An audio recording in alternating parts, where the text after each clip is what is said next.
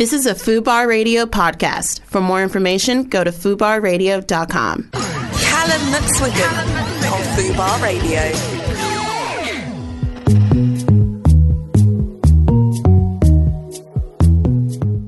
Hello and welcome back to the Callum McSwiggan Show. Today I'm joined by the incredibly lovely Guy Pusey. How are you doing, Guy? I'm very well, thank you very much. I'm feeling very lovely. Thank you, that's very sweet. Are you feeling nice and cool in this lovely air-conditioned studio? Yes, it's muggy outside, but we're very nice and cool in here. It's more than muggy. We're just not prepared for this weather in the UK, I feel. I think that actually you could rent this out as an apartment when you're not using it, because people would gladly sleep under this desk just thinking... I could sit here all day and talk about apartments in London and the most ridiculous listings that go up on Spare Room. They're insane. But we're not going to do that. Let's talk a little bit about you. So you are over at Grazia. I am. And you, what is your role again? Celebrity director. Which sounds fancy. It sounds really fancy. When my business cards are arriving soon, and I'm just going to start pinning them around town on lampposts and things.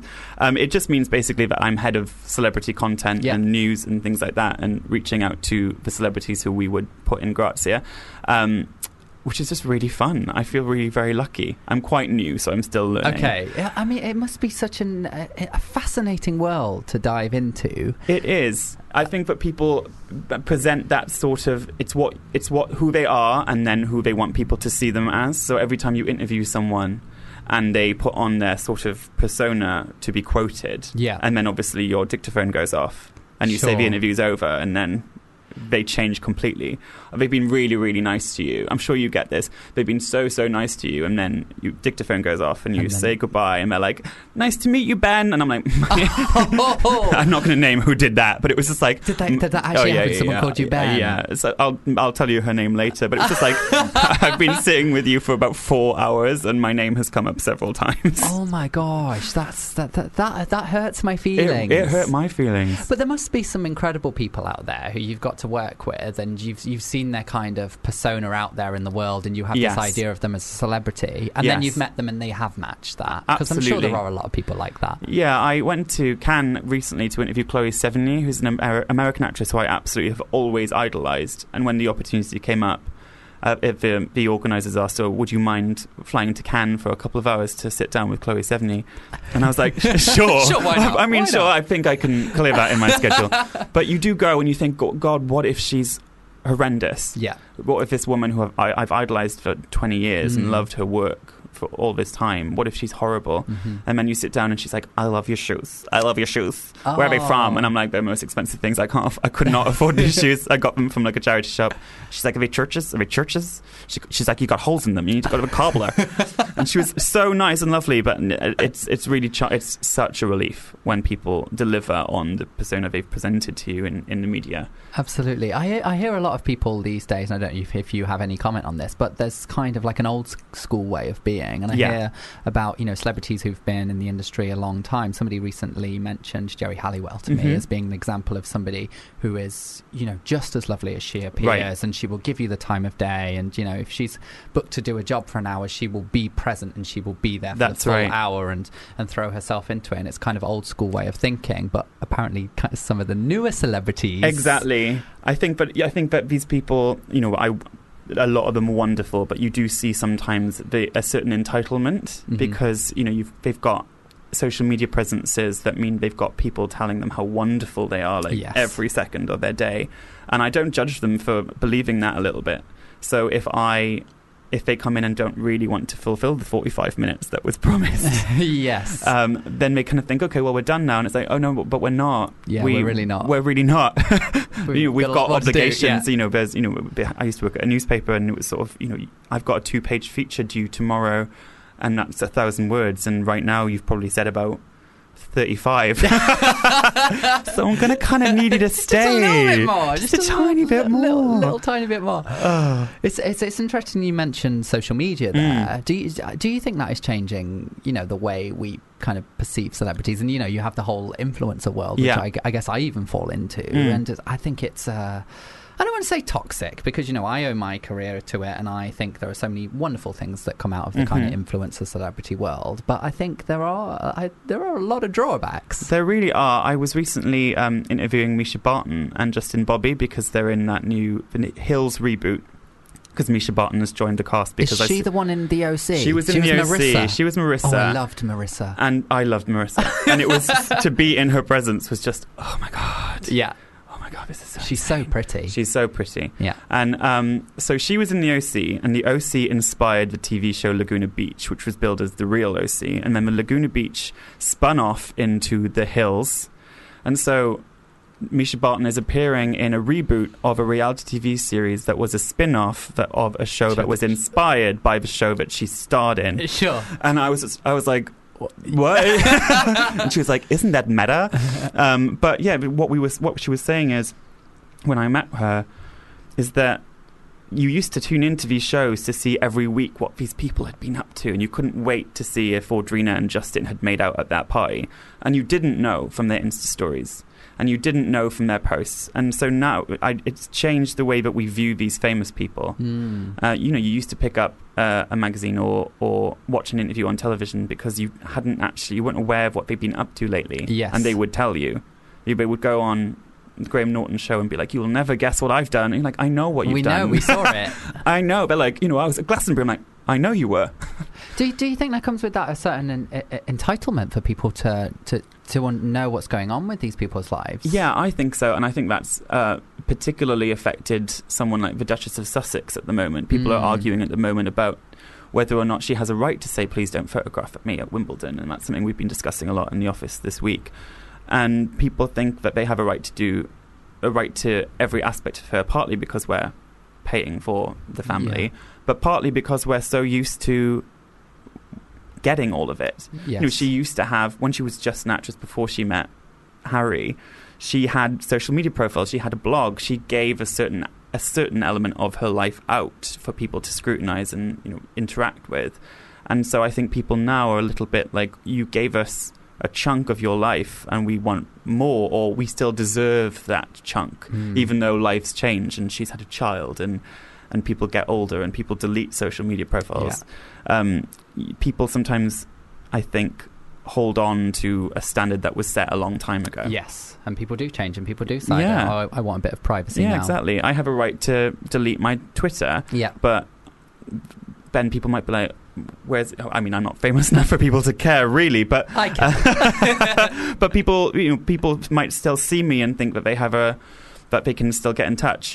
Someone in a bar, this didn't happen to me, but a friend of mine who has a sort of quite provocative or sexual social media presence because they are very sex positive and they feel themselves, and that's great. But they go to a bar and maybe someone will recognize them on Twitter and sort of pat them on the arse, and they'll turn around and say, how dare you? And they say, oh, but on Twitter you love that kind of stuff on Twitter. That's really interesting. But it's like, no, my Twitter presence is me being that kind of person. That doesn't mean you can grab me on the arse in a bar. And I think people do that as well, that confusion between the persona on social media and the real life. Absolutely. I also hear a lot of people kind of saying things like people deserve the criticism they get and they deserve to be... Sometimes I feel like people are being bullied. Yeah. And people say that they deserve it because they have a career out of putting themselves out there. But I often think, actually this person's career is to be an actress or to be a musician, and they shouldn't have to sign up to this intense scrutiny, the criticism and the bullying just because they want to pursue that thing that just so happens to make them famous. Exactly. I mean, there are certain people who definitely caught the press to a certain extent more than others. Yeah. But even if you're calling the paparazzi on yourself, which some people do, of course, even if you're doing that, that doesn't mean that you should be verbally attacked and assaulted and called disgusting or scrutinized in that way. If you're launching a beauty line, you have to accept that some people will think that it's gorgeous and some people will think it's not. You have to accept that sort of level of criticism, and if you can't handle that, then you probably need to do something else. Yes. But it just got so terrible in the last couple of years, that level of trolling, and people just sort of sending these comments out into the ether. And I think it's Twitter. I love Twitter. I love Twitter, it's but my favourite social media. It's really dangerous. It can be dangerous. It's horrible. It really is. And these people who have the sort of the egg profiles, or pictures of people who they are not. Yes. Saying, ugh.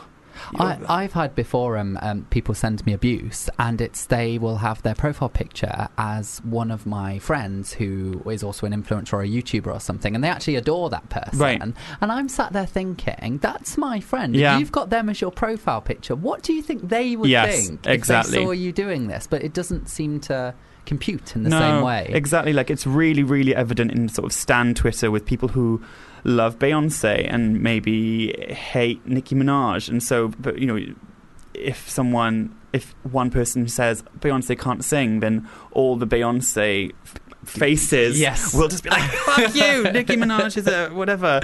And Nicki Minaj and Beyonce have absolutely no involvement in this, no beef whatsoever, but it's just this piling on of stan Twitter can be really dangerous as well. But sometimes it starts funny. Sometimes, like, it starts with a funny meme, and then next minute, and then the next one suddenly you're just like, you actually threatening to, I'm going to find out where you live. Yeah, it's terrifying. It's terrifying. But what I will say is that there are a lot of people putting out lots of positivity into the world, and this is my segue into talking about your podcast, which is On the Latch. It is, and I think I'm going to get the number wrong. Is it 6 or 7? It's 6. It used to be 7, but he moved. Oh, so I was right. 6 or 7 was correct. 6 or 7 was correct. We had 7, and then he moved to Reading, which is a lovely place, but it means he couldn't quite commute in. So there's now 6 of us, and we're all very, very different. We met on Twitter, which is another thing that Twitter does good things. And we just kind of get together, and we always disagree, and we have very different life experiences and very, very different levels of oversharing. And you all identify as queer? Yes. Queer men or queer just men? Queer men of... there are 2. John and I are the white ones.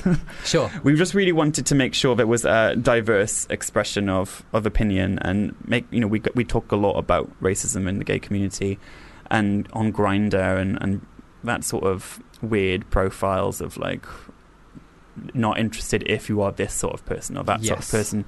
And we take dilemmas, and people get in touch asking for advice and things like that. So it's been really, really great. We just finished series 3. I know you cover an awful lot of important and serious topics, but I've got written here in front of me that one of the questions that you tackled was, can you be vegan and still swallow? Oh yeah, that was a really fun one. We really, really disagreed with that, because one of us had recently gone vegan, and we just had this big discussion about, because it's do you know what I mean? It's an animal product. Yeah. I understand what you're saying. It's like milk. It's like cheese. It's like eggs.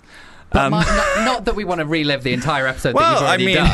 But I just see it as being vegan is about preventing animal suffering. Yes, exactly. That was the eventual conclusion. Because you can have honey as a vegan. Can you? Can you not? I don't know. Semen and honey, who knows what's allowed? Semen is the honey of Dick. It's Dick honey. Very good. We should trademark that. But no, the eventual conclusion was that we were sort of playing devil's advocate with the new vegan in our group, so we just sort of wanted to see him squirm, and he did. So it was sometimes we just want to introduce something to play devil's advocate. But it was actually a lot of people got in touch about that. Sorry, vegans. A lot of self-doubting vegans suddenly. And I know you also ask your listeners to send in their questions and things. And I think you have an email address where people can do that. So if anyone does want to send you any questions, where can they do that? They can. Well, we have a Curious Cat via our Twitter, which is @OnTheLatch, and you can DM us in our Instagram, which is @OnTheLatchPodcast. And you can email us at onthelatch@googlemail.com. Amazing. And what is the hope for the future of the podcast? Is it just for fun now? Yeah, it really is just for fun. We just really like getting together and hanging out and talking about our problems and talking about our weeks. I think we are, we're getting better every time. We have some really interesting guests. We had Ollie from Years and Years on. We've had MNEK on, and he was really, really interesting. And I think we just want to get more voices involved and just sort of carry on, really. I don't think any of us have got into it to think that we'll be selling out stadiums and selling huge merch and stuff like that. But I don't know. Maybe. Well, you never know. You never know. But I do think it's lovely that you're all just from a place of doing it as a way to form community. Exactly. And to get together. And I've learned so much as well. I think that it's really important. I think it's sometimes easy to forget, but when you are gay, that you kind of forget that there are very many different kinds of gay people, and you have to be an ally to all different kinds of gay men and all different kinds of people in the LGBTQ community. And to be educated every time I go on and someone says, actually, I completely disagree with this, and that's why. And you go, oh, yeah, actually, I was being really simplistic or reductive, or I was using my personal experience as a sort of blanket term for, like, all gay experience. And I'm, like, a white 30-year-old gay man. Yeah. Like, when it comes down to it, I have it a lot easier than a lot of other people. And it's been really enlightening, actually. I think one amazing example of kind of, like, checking privilege, I guess, and, you know, listening to other people in the community and realising that we're all different is the UK Black Pride that has just happened. It was really, really great. And we are going to talk about that a lot later in the show. We're going to be talking all about Pride, but yeah, I just wanted to bring that up there because I think it's such an amazing thing. Absolutely. So we'll loop back to that later, but we're going to play a game very shortly. Great. But before we do that, let's have a little bit of music. This is Not in California. We have not allowed ourselves to comprehend what failure might mean. Are you ready for a game, Guy? I am always ready for a game. Amazing. I'm gay. We are going to play some queers throughout the years. Okay. So in this game, I have 5 facts in front of me about LGBT plus history. Okay. Some of these are completely true. Okay. And some of them have just been fabricated in my little imaginative mind. Fine. Okay. And you have to decipher which ones are which. Okay, I'll try really hard. I'm really competitive with these sort of things. How are you on LGBT history? I think I'm pretty decent. Yeah? But I mean, I'm probably going to really prove myself wrong. I'm definitely better on, like, UK LGBTQ history. Sometimes, you know, when Derek Barry was like, nobody died at Stonewall, I was like, oh. well, interestingly, I have a bone to pick with this whole thing going viral because 2 people did die at Stonewall, but it was kind of on... It was the event triggered a heart attack, which caused a car crash, which killed 2 people, and not many people know this. So technically, people did die at Stonewall, but it's arguable whether it was the actual riot that caused it, or whether it was just fake distraction. Just to be pedantic, I'm glad to know that because I did feel very stupid when everyone's mocking this drag queen for being, like, dumb, and I'm like, oh, that was me. Sorry.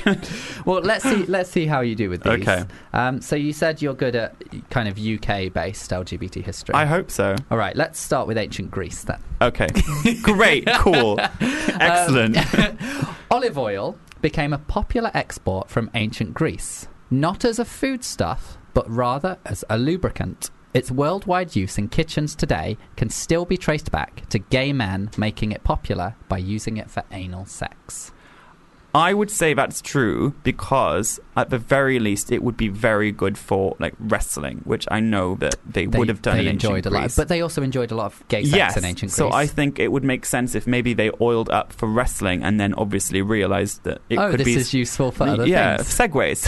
Yeah. So I'm going to say true, but that's very expensive.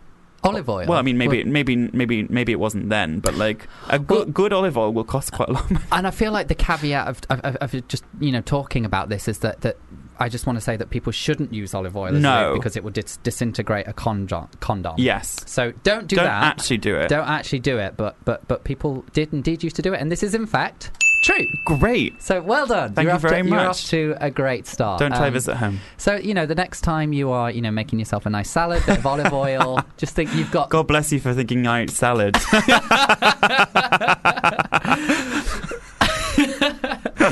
All right, our next one.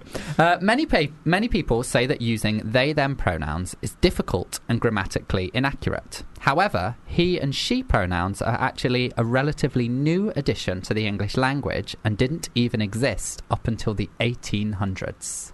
1800s. I would say that is false because I would say that people like...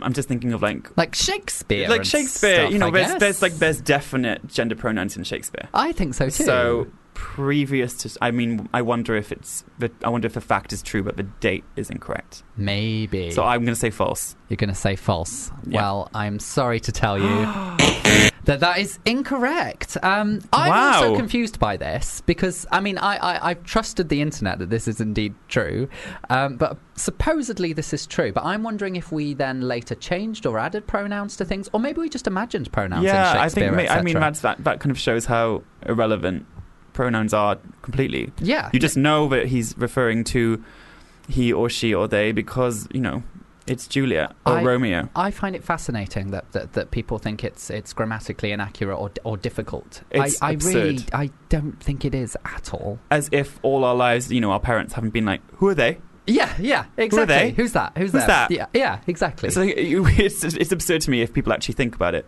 And also, you know, a certain type of person, you can call their car a she, or if they have a boat, if they're that kind of person. But like heaven forbid, they have to like reappraise a person. Yes, it's baffling to me. I mean, with animals, I do it all the time as well. Yeah, like, when you're in the zoo, you don't know the genders of the animals. No. Although someone once was like, all dogs are boys and all cats are girls. I can't remember what that was in. I think I believed that for a couple of years of my childhood. I do tend to call a lot of dogs good boys. Yeah, good boys. I do go to that. I will admit that. And cats are bitches. All right. Okay. Our next one. Charles Dickens wrote his famous character Ebenezer Scrooge based on the judge that sentenced two of his homosexual friends to death. He believed that everybody should have a chance at redemption and that even the judge could change if he allowed himself to have a little empathy. That's very interesting. I'm not a huge Dickens fan. I mean, he was a bit of an arsehole to women. But I bet Dickens was. Was he now? Yeah, he was horrible. He had many affairs on his neglected wife. Sorry, this is going historical. Naughty Charles. But not know that. I will say true. You think it's true? Yeah. Unfortunately, it is false. I mean, I've got the two literature questions wrong, and this is just really embarrassing. However, I did deliberately trip you up here because there is an element of truth to this. So the truth was that Charles Dickens, well, even if he is a shit to women, apparently... Sorry if you're related to him. He had a lot of illegitimate children. There are a lot of you. Apparently, he was renowned for being an historical LGBT plus ally, because not only did he write secret queer characters into his books, but also he visited the last two people to ever be hanged for homosexuality in prison. He didn't know them. He just went and visited them in prison. So I guess shout out to Charles. Yeah, but you're saying he's out not for being an ally to the community. But even like, if you're I a misogynist. withdraw the shout out for all womankind. Sure. Okay, so you're two wrong, one right. You can claw this back. I'm going to try. I believe in you. There is not even one single record of Jesus or Muhammad ever speaking out against or preaching against homosexuality. True.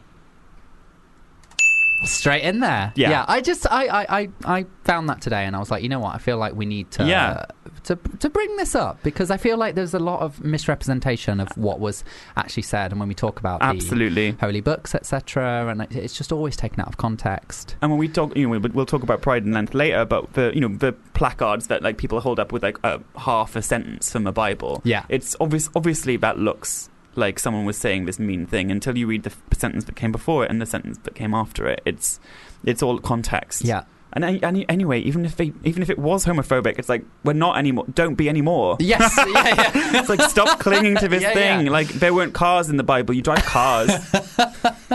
Is that your comeback? Car. Yeah, exactly. Give me a car. I love it. Put some sandals on and go. No. Okay, you're 2 out of 4. So if you get this last one, I win. We consider that a win. Okay, our final one is: it has never been illegal to be gay in Japan. Historically, a law against homosexuality was tried to be put into place, but samurai warriors seized the capital and forced its government's hand. After taking control of the city for almost 19 days, they finally relented and agreed that the law wouldn't be passed. That's a really detailed fact. It is, isn't it? For it to be false. But I think it's false. You do? Why? Is it the samurai warriors? Because I feel like with certain really positive developments in Asia in the last couple of years, I feel like I was reading things saying that this is the first country in Asia to do this, or this is the first. So I wonder if I'm going to say false, and I think I'm going to regret it. You are going to say false, and you would be absolutely correct. Yes! Again, this one was based on truth. Okay. The truth was that Japan has the shortest lived law against homosexuality in the world. It only lasted for 10 years between 1873 and 1883. And it was samurai warriors So interesting. because they have a tradition of same-sex relationships, they were very against it and mounted a strong opposition and got it overturned within 10 years. God, what a boring 10 years, though. Very boring 10 years. If you grew up before and you were like, oh, God. This is over, yeah. You'd have such a great party, though, 10 years after. You would. Amazing samurai party. So you got 3 right and 2 wrong. So that is a win. I'll give my English literature degree back, but sure. But I know Japan, so that's cool. You did well. I'm proud of you. All right, let's have a little bit more music. This is Icy Kim Petras.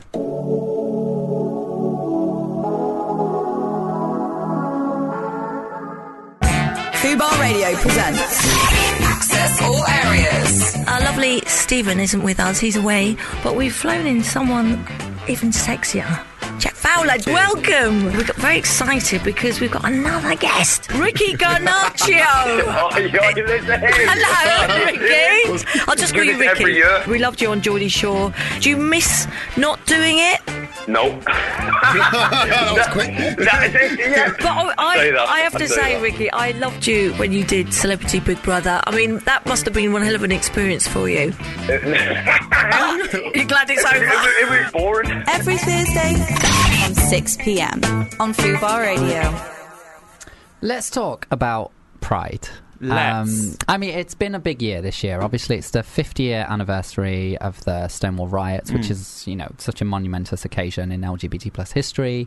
And there's been, events happening all around the world. But obviously here in London, Yes. our hometown, there has been, I think, after last year, where we had those TERFs, trans exclusionary radical feminists, I hate to call them feminists, who kind of seized the parade. I think there's been a lot of kind of, I don't know what the word is. There's tension. Yeah, there is tension. I think. But I think this year, a lot has been done to kind of fix that. Or nothing's going to be fixed overnight. But I think steps have been taken in the right direction.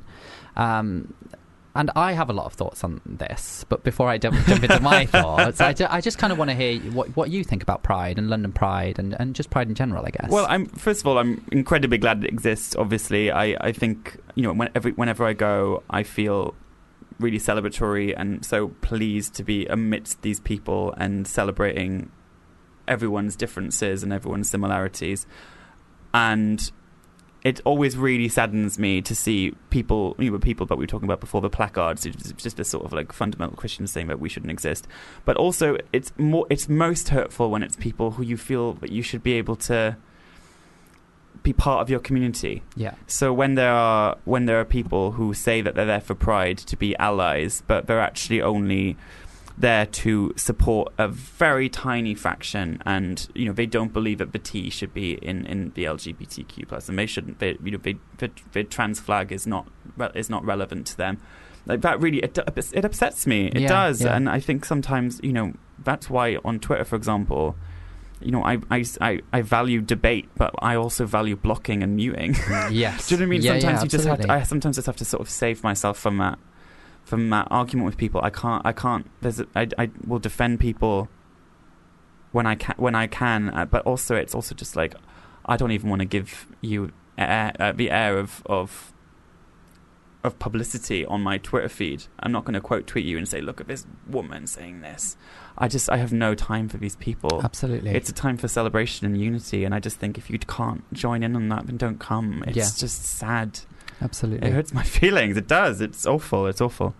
I think one thing, over the past couple of years, I think there have been certain communities and certain issues around Pride. I mean, the whole corporations thing is one big thing. There's so many people, and I'm kind of mixed about it because I think there is a place for corporations, and corporations are important. They help fund it. They help raise money for charity. They do all these things. But I also understand why people don't want corporations there. And then obviously there's the trans issue. So many people, so many trans people feeling kind of left behind by Pride, especially with what happened last year. And then there's also people of colour, and particularly the black community, who have felt kind of othered and left out of Pride. And I think the amazing thing that happened this year was instead of some big corporate brand leading the parade was led by Stonewall, UK Black Pride, and Mermaids, which is a really trans important charity. And I think the amount of trans flags, the amount of the alternative pride flag with the additional black and brown stripe to be inclusive of people of colour, the amount of those flags absolutely everywhere, on every single corner, there were people waving those two flags. I think more so than the rainbow flag. Yeah, I really did see a lot. I mean, it just even in the media coverage later, it was so much more prominent. And also I felt that what was more prominent was a presence of allies who aren't necessarily members of the LGBTQT community, who just sort of felt that they should be there. Yes. And, just seeing Jade from Little Mix and Leanne from Little Mix. So lovely to see. So lovely. Yeah. And, the next day they were saying, if you're going to be an ally, you have to walk the walk and talk the talk. You can't kind of phone it in and say that you're an ally in a media interview one time. Yeah, absolutely. You have to do something about it. And I really saw a lot of my friends on Instagram and Facebook saying, here we are in Trafalgar Square supporting our friends. And I thought that just felt like it was happening more this year than before. And I really loved that as well. It's so, so important. Let's talk about UK Black Pride. This is something that Lady Phil launched. Was it 2 years ago? Yeah, I think, it was in Vauxhall before. So yes, and then it moved. So now it's in Haggerston, which was handily very near my house. It's not that new, but it felt really... it is new, but it weirdly felt like it was established and sort of sorted. Yeah. Like it didn't feel like slapdash or like a newly realised thing. I went in and felt instantly welcome, and it was very organised, and there are talks over there, music over there, bar over there, and I would love UK Pride to be a little bit like that. I'm glad there's a march. I'm thrilled the march exists, but I would love it to sort of culminate in a sort of a walled area like Haggerston Park, where you get search and arrival, you go in, you get a drink, you go listen to a talk, you listen to some music, and I just felt very safe. I think one thing that I've heard a lot of people saying is that the sense of community that came out of it, and that was the first thing that resonated with me as well. Seeing so many people, I didn't actually go, unfortunately, but reading on social media, and I went through the hashtag and everything, and so many people, and it just seemed like there was this overwhelming sense of togetherness. Yes, which I think is often lost, and it's not a criticism of London Pride. No. But I do think it's lost. In a big city with so much happening and so much. It's all over the place. Of course. And then suddenly it's all together in one place, and it's everyone coming together to celebrate their queerness and their blackness, obviously.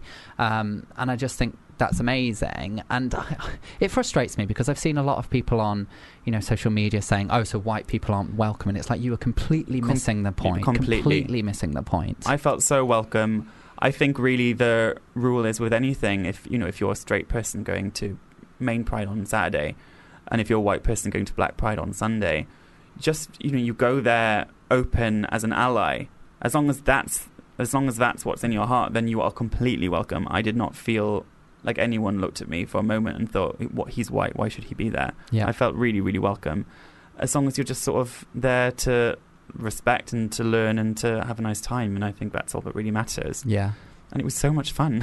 I think the one thing that I really would have loved to have been there for was Lady Phil leading the chant, which When We Rise, I think, was it? Yeah. And just seeing the crowd all chanting that together, and Lady Phil getting so emotional. It was amazing. On stage. And I just see so much gratitude as well from her, from everybody who attended, who just suddenly have this space. And yes, they've created it, but just, that overwhelming feeling of gratitude for we have this space and we're so grateful for it and we're here together. It's something really, really special. It really was. Like Twitter the next morning, you could just sort of it just felt you just were glowing all day from these people just like celebrating everyone. When I, having been there, it was just joyous. Yeah. It was lovely.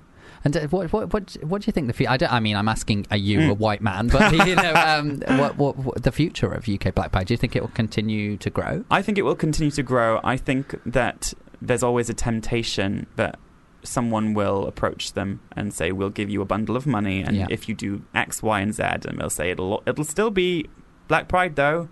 It'll just be sponsored by X, and suddenly it'll change. But I think there's an integrity to it. I think that I think they'll have a sort of measured response to saying yes to the right things and then sort of maintaining. So you can grow and succeed, but keep the integrity and keep the core ethos of what it's about. So, a little bit more money is always welcome. It means you can work on the infrastructure and get even better acts and get another bar in because the queues were long. Yeah, sure. Get a few extra toilets, and so it's growth is always good. But I think as long as they keep the integrity of it, I think that's all that really matters. And I think it will. I definitely think it will keep that. I've also seen like some amazing people in the community. Charlie Craggs is one that comes to mind. She's an amazing trans activist. She's been on this show, and she released a clothing line where 100% of the profits were going to UK Black Pride. Right. And I think just seeing things like that from the community, it's about people supporting each other, and I'd like to see more of that scene going forward, and even to take a little bit of responsibility myself. I'd love to do something to support it myself. I just think it's an amazing thing, and I just hope it continues to grow and be the success that it has been. Me too. I hope so too. I think it was a really great day, and you just leave feeling buoyant. It was great. We are gonna jump into some sex confessions very shortly, but before we do that, do you have any last thoughts on Pride as a whole? We are we're at 50 years now of it becoming from literally a riot essentially to where it's come today, and I do think we've gone on this amazing journey, and it's transformed and it's changed. But what is the future for Pride? Is it just going to be this corporate? Will it just be diluted and diluted and diluted until it's just nothing but this corporate entity, or do you think I do worry about that else? Because I think it's very persuasive for a brand to say, here's some money and we'll support you and we'll stick to your ethos. It's very persuasive, but I think there has been a turning point in the last couple of years of people sort of seeing through the corporations, and the ones who are allies and the ones who aren't. And I think that moving forward, I think that we've kind of reached fever pitch of how many we can fit in. Yes. And I think that so it might go the other way. Yeah, now? I think it might go the other way. And it's always about kind of trying to find that mix of party versus protest. And I feel that this year's was a pretty decent compromise between the two. Yeah, it's about finding that perfect and keeping it as well, because we can find it and lose it. Yeah, exactly. Like we could have gone protest for 50 years, and then next year it would be party. So yeah, it's about finding the balance and keeping it, and making money, but also not selling out. It's a conundrum. A tricky one. It's a tricky one. But no, I think I echo everything you just said. I think and I hope we will. I hope so. We will. Right, shall we have some music? Let's have a little bit of. Oh, I love this. This is "Wish You Were Gay." Picture this, you and me in the morning, kissing over the coffee you're pouring. Are you ready for some sex confessions? I am. Okay, so thank you so much to everyone who has sent these in. If you would like to send any in for future shows, you can do that by emailing callum@fubarradio.com, and we keep it anonymous as well, so we won't read out your name or your details or anything on air. Should we dive right in? Let's. Okay, our first one. How do you find bottoming more comfortable? I want to do it, but keep finding it too painful. Oh, I mean, I could go on. Yeah, we've talked about this for hours. Olive oil. No. Don't do that. Don't do that. No. I think it's a really interesting question. I think that the first time I bottomed, I was like, oh my God, I'm going to die. Sure. I thought I was going to die. I was like, this is what's going to kill me. This is going to take me out. I couldn't believe that some doctor would be calling my mother to say that I'd literally been fucked to death. But I think it's about, it is about practice, and it is about relaxation, and it is about trusting the other person. And depending on the kind of, poppers are useful for some people. Yeah. A good lubricant. I think some people who've never done it before just don't try without lube. Yeah, which never is try without lube. Terrible idea. Depending on your age and your kind of interaction with alcohol, a glass of wine. Sure. Do you know what I mean? Yeah. There are all kinds of tactics, and I think it's just practice, and also maybe buy a small toy that you can practice on yourself with. Absolutely. And you can, in theory, increase the sizes with each practice session. Well, that's So that's expensive. that's actually something I did. I practiced with a small toy beforehand, and the first, I mean, I have had very painful anal sex, but the first, when I lost my virginity, it actually didn't hurt. And I think it was because I'd practiced. Yeah. And also we literally took like 3 hours building up to it. We Yes. went so That's slowly. the thing.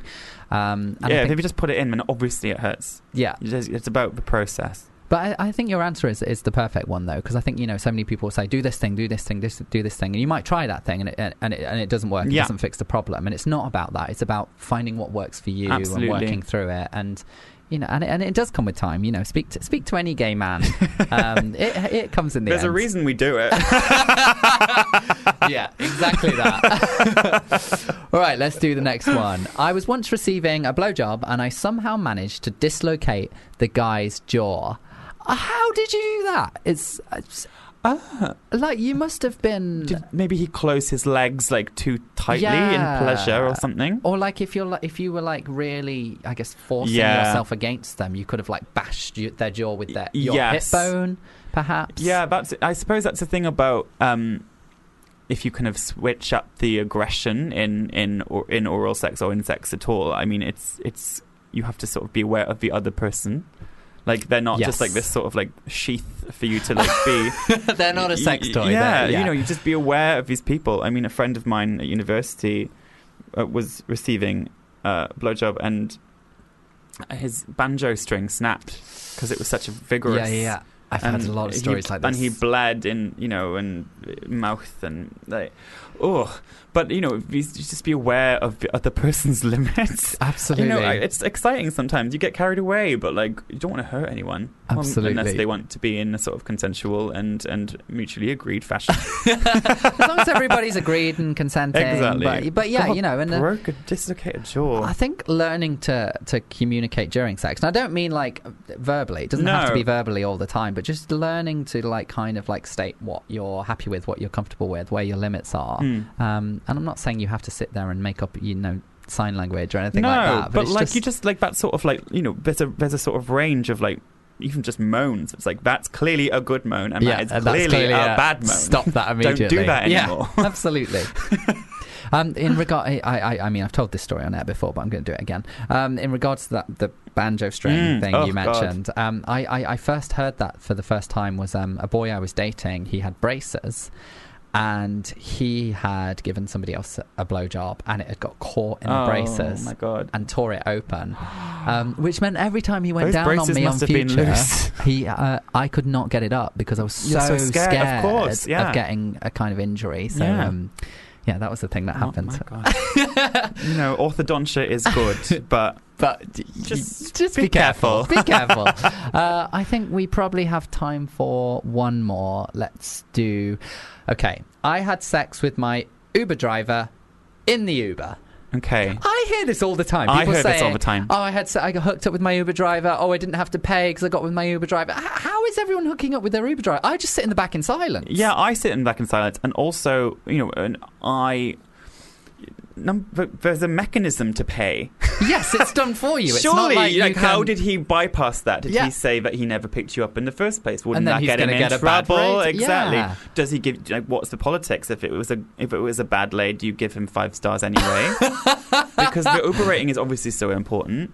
Also, I mean, it sounds sexy, it sounds fun, but also I'm very aware of the fact that I'm locked in this person's car. Like, logistically. Yeah. Also, like, what time is it? Where does he park? Yeah. So, yeah, someone told me yesterday that they were on their way to a hookup in an Uber and had sex with the Uber driver, and then got dropped off for the hookup. And I'm like, that sounds so fun, blah blah blah. But I'm also like, exhausting. And yeah, didn't you get sweaty in his car and the kind of like faux leather seats on the back of an Uber?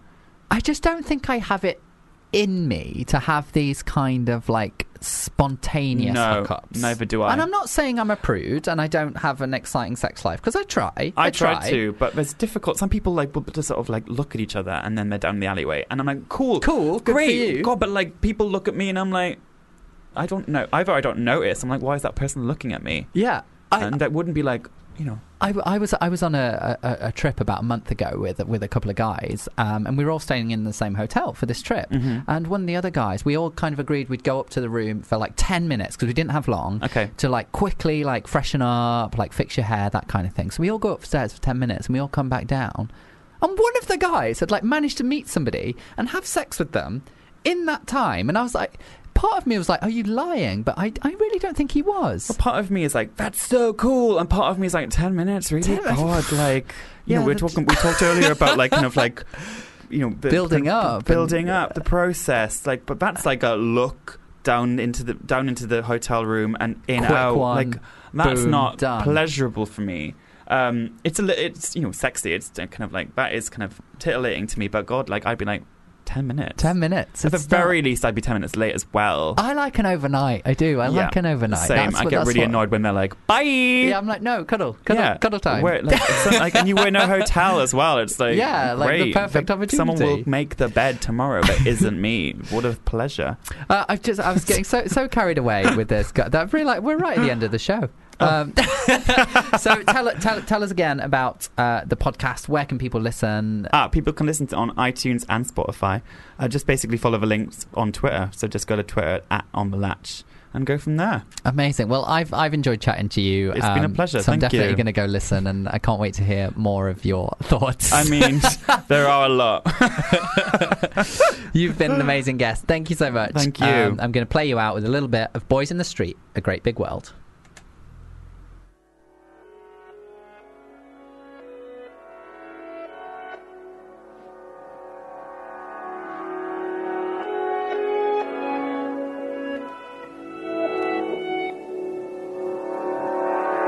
When I was younger, my daddy told me I would...